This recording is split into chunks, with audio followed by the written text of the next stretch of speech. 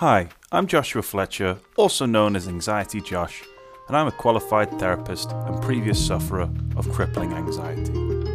Thank you for tuning in. The Panic Pod is part of the School of Anxiety, which is my project to help as many people as I can with the condition. The School of Anxiety includes this podcast, my self-help books, do-it-at-home courses, and my popular weekly newsletter. If you'd like to get this free newsletter every week directly from me, then sign up in 30 seconds at schoolofanxiety.com or in my bio on social media.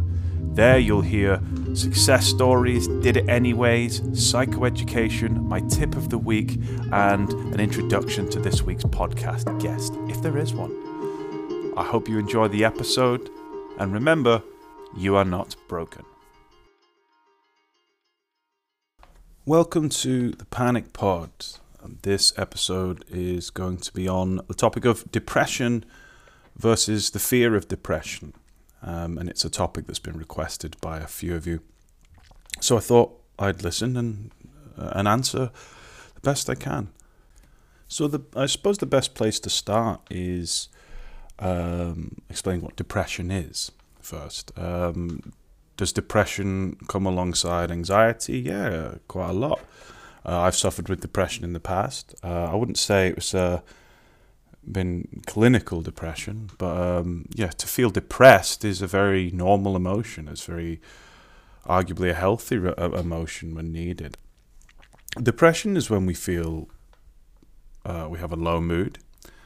Depression is often when we feel numb. Depression is when we're kind of drawn to the sadness and we see the sadness in things. It also makes us feel very nihilistic. So you feel depressed when you're having thoughts like, what's the point? Or you're analysing life through a lens where you're only drawn to the negative. It's depression when an internal bully comes up and says, everybody hates me and you're a burden on people and things like that. And that can, there's different types of depression. Some kind of conventional depression is perhaps if you're grieving. If you've just lost someone, you're going to feel depressed. And you're going to have those thoughts like, what's the point? And you're going to feel a very almost tangible sadness. If you've grown up being bullied by your parents and people around you, or in a marriage or a relationship with an abusive partner, you might be susceptible to depression. Also, genetics play a part as well. Sometimes, if depression runs through the family, then you might be susceptible to it, just like anxiety. But depression, similar to anxiety, can be treated, and it's if it needs to be treated, and it's something that, as anxiety sufferers, you shouldn't be scared of, because the reason I'm doing this episode is one of the questions that come up a lot is, what if I get depression? What if I get depression and I can't cope? If you're looking at some of the core statements of every anxiety problem or anxiety disorder, the three core fears are, what if I lose control? What if I can't cope and lose control? What if I die? Or what if I, lose everything, or things get to the point where I can't cope? And our anxious response likes to attach itself to this, loves it. Because what anxiety will do for people will pick up on depression or look at other people's depression, and it will use one of those core fears, like what if I lose control or whatever, and immediately gain your attention. And the reason why I'm doing this episode is to separate kind of what is depression and to help you label what is a fear of depression. Now, you might be listening thinking, well, I know I'm depressed and anxious, and whilst that's not okay, it kind of is okay. You're all right. It doesn't mean anything awful's going to happen. I think when people hear the word depression, their anxious response immediately goes to thoughts of suicide, or thoughts of people that have had enough. obviously that does happen, and it makes the headlines. But the vast majority of people with depression do not do that. If you are struggling with severe depression, you know what that looks like is when you start to have kind of suicidal thoughts. Now, lots of people have suicidal thoughts about, they're called suicidal ideations, but you can also have suicidal planning thoughts as well. And if you're in that zone of places, you must reach out to someone. Talk to your doctor. If you don't talk to your doctor, get another doctor. Contact a psychiatrist, because that is an illness, and it's an illness that can be overcome. I know it feels very horrible, and it's a very dark place to be in. But if you're in that level of severe clinical depression where you are contemplating suicide, please do speak to a medical professional. But that's in the very extreme cases. Depression, on the grand spectrum, is things that we all experience. If someone's feeling depressed, I take the view that, we feel depressed. Sometimes there's a reason for that, and an obvious reason. If you look at COVID and lockdown and throughout that time, that, it's a lot of people felt depressed. A lot of people took comfort in their routine that was taken away from them. Things that helped nurture them and things that gave people a lot of joy and freedom were suddenly taken away, and people felt depressed. I mentioned before about grief. People can feel depressed. You might feel depressed because you've had anxiety for a long time. It's natural to feel depressed, and that's what kick-started my depression, actually. Grief and an anxiety disorder. You're just a very murky cloud that hangs over you. It saps your motivation. It can sap your energy levels, and your self-concept you see through a very critical lens. And depression, like anxiety, particularly generalized anxiety, depression thrives off one of the main compulsions that perhaps we're all guilty of now and then, and that is rumination. So if you ruminate, then that can fuel both depression and anxiety.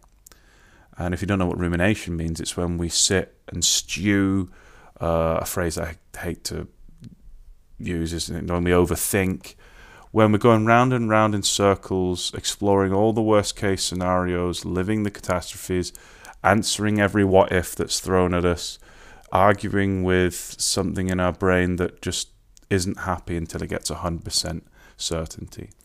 And that's rumination. And if you've ever felt like, I need 100% certainty or something, then you're ruminating. But it can apply to depression too, and become interwoven.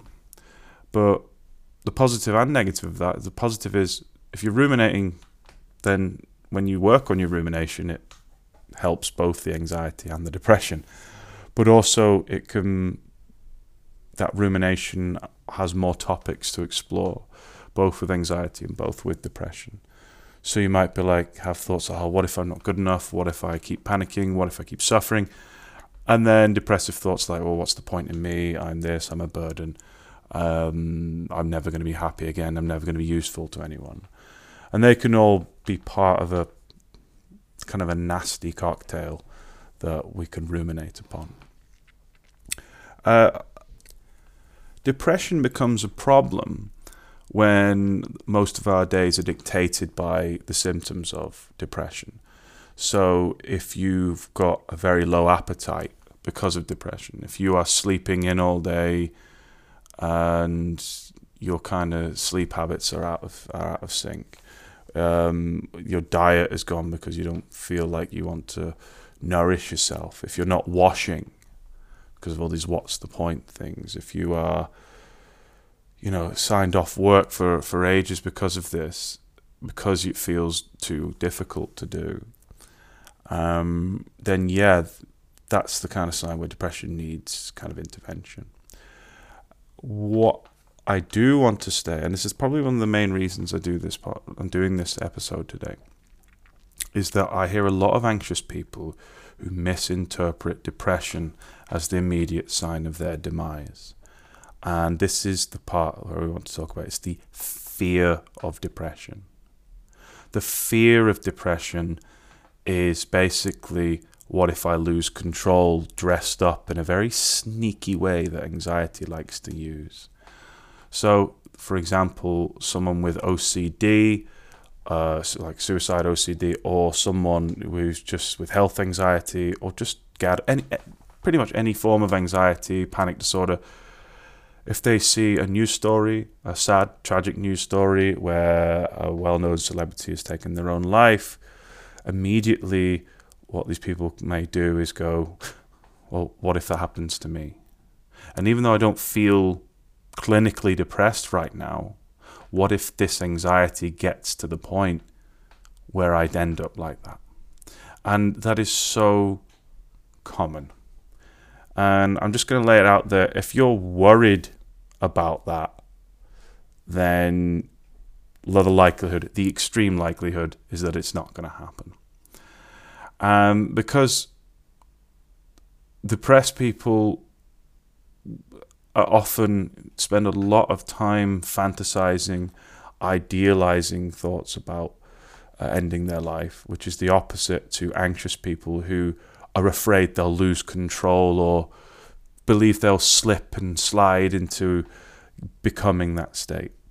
And whilst you can never obviously have 100% reassurance that that's not going to happen, the extreme probability is that if you're anxious about it happening to you, then it's just not, and that's where I want to discern between the depression and the fear of depression.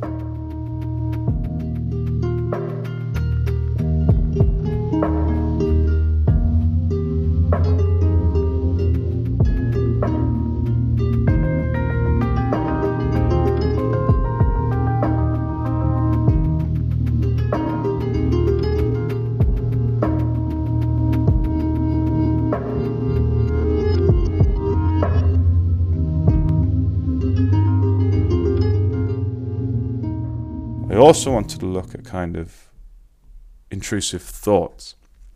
People who get intrusive thoughts might have intrusive thoughts about losing control, veering their car into traffic, jumping off a bridge, stabbing themselves with a knife, whatever. And they'll get intrusive thoughts that can link with a fear of depression. And they can misinterpret those thoughts as the first sign of losing control and getting to that stage. And I want, if this resonates with you, just remember that this is just a thought wrapped up as something else. This is just, what if I lose control? But you're not going to lose control, and that doesn't happen. If you're not suddenly going to, snap and decide, enough's enough within a few seconds. And yet the brain can be very clever at trying to convince us of that. Then, of course, you've got people who are depressed who also have a fear of depression. What if this depression gets worse? Well, actually, as a therapist, when I work with people like that, I see that as a good sign. It's a good sign that actually this is still mostly an anxiety problem. And a lot of times when people work on the anxiety, the depression kind of naturally lifts. And if it doesn't, we look at why that depression might be lingering around. Because depression's different for everyone. You can have esteem-based depression, where you've just been put down a lot of your life. You can have trauma-based depression, where you've gone through some horrendous events and it's very difficult to process that. You can have kind of just a disposition to be depressed. Perhaps you've had that growing up, through your childhood, through teenagehood. But either way, or maybe you've been diagnosed with, say, manic depression or bipolar, where the waves of depression will just come. It's like and you can manage that. And thankfully, there's lots of modern interventions to help you manage that. But in general, it's that fear of depression which should always be reframed as the fear of losing control. because that's usually what happens. Now, people with a fear of depression will avoid stuff, and this is where you get into the grey areas of therapy. And in my practice, as you'll know, my golden rules are always do what non-anxious you would do, and is what I'm doing now teaching the threat response that this uncertainty is okay. So you might have people who once, drank beer and wine, but now they don't for fear of losing control, for fear that it might develop depression. You have people who've been prescribed antidepressants for depression, but then afraid to take the medicine just in case it makes them more depressed, and they lose control. What if I lose control? Why is that there? You've got people who will avoid things that make them feel out of control because of that core fear of, what if I lose control? What if I get so depressed, the point of that? And then you get people who avoid things like watching the news. And don't get me wrong, have healthy boundaries with negative stuff, and I always advocate for that. But then you've got the total avoiders. They do it because of the fear, not just because of their well-being. And if you're someone who avoids because of this fear, what if I become depressed and lose control, then you've got to work on those avoidance strategies. And that's where kind of exposure can come in. And exposure response prevention therapy is really good for that. If you caught the episode with Jenna Overbar about OCD, she touches a bit about ERP. So yeah, the depression and the fear of depression. I remember being depressed and thinking, oh my God, what if this gets worse? What if this gets worse? But looking back, that what if this gets worse, that worry, actually made me get out of bed. It made me get out of bed. It made me go to the gym. It made me, or just exercise. It made me eat, because actually the anxiety was actually a good thing for me, I believe. I used it almost as a tool to help me out of it, which was cool. And again, I just go back to it, and I speak to many, many people, not just my clients, but people who signed up to the newsletters, people who email about the podcast, people who chat on Instagram. Every time I hear it, it must be every week, what if this gets to the point where I lose control? Dear Josh, I avoid watching things like Shutter Island or Split, or anything where someone goes crazy, or I avoid watching movies with Robin Williams in, or I used to listen to Linkin Park or Audioslave, but I can't anymore because it reminds me of that fear of depression, that loss of control, because unfortunately Robin Williams and Chester Bennington took their own lives.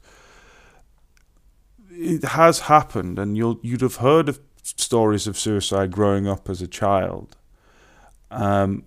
Just remember that your threat response will pick up on that, because disordered anxiety always wants to find the answer.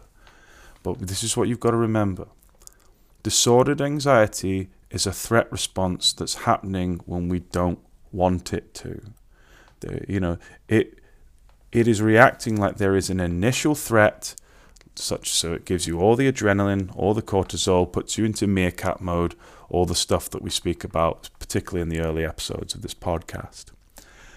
But obviously when you're in a situation where you're safe, when you're in a situation where there is no threat to identify, well, the thinking brain and the threat response, they're not satisfied with that.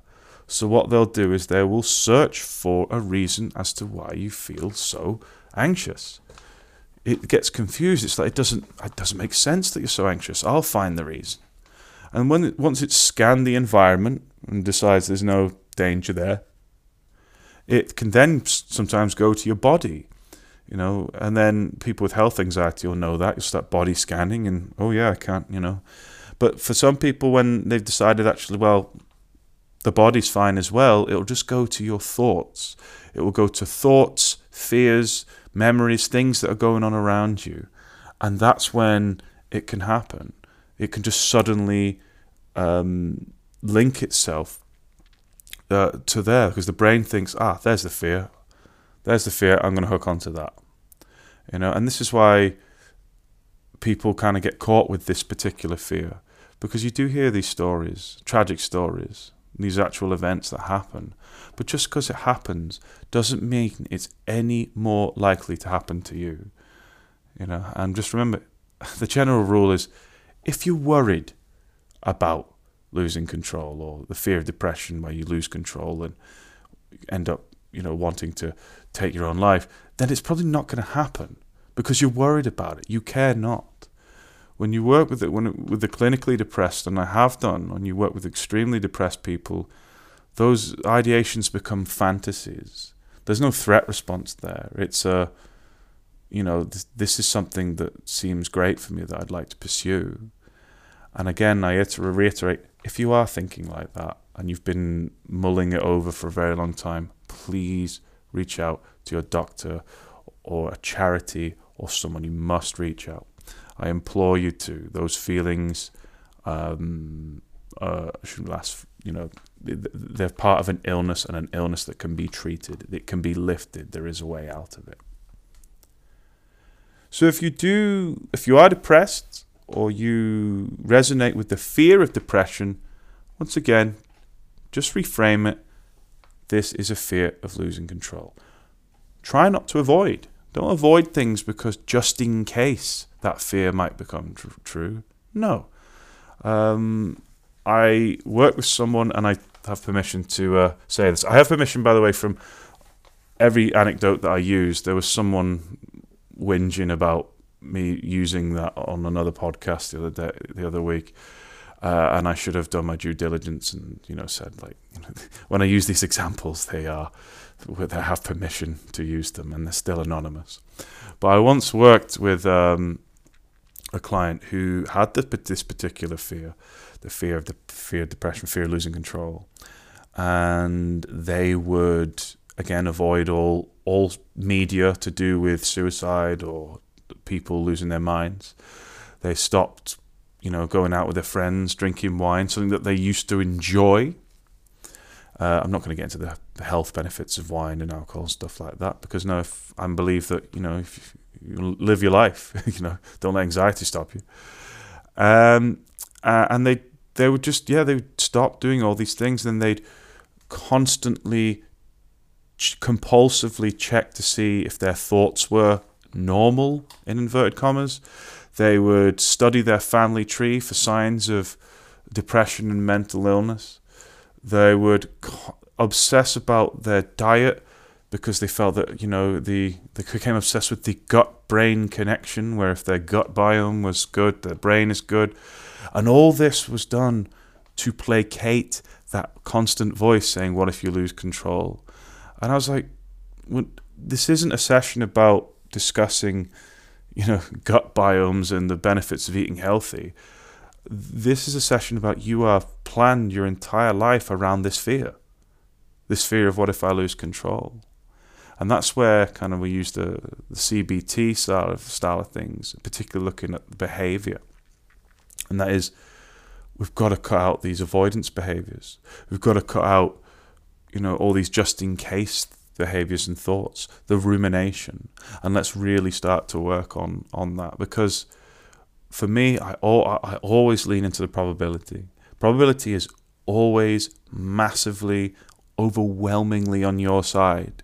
And if you've changed your life just to cater for something that has a 0.0000001% chance of happening, surely that's not right, And just because your threat response is going off and it makes it feel super real, doesn't mean it's any more real. It just feels real. And for people with OCD, you know what that's about. The thought feels real, but it isn't any more real. And again, that's where therapy and ERP and stuff like that can step in to help. So that's what I wanted to rant about this week, and explain to you about depression versus fear of depression. You can always do a depression test online.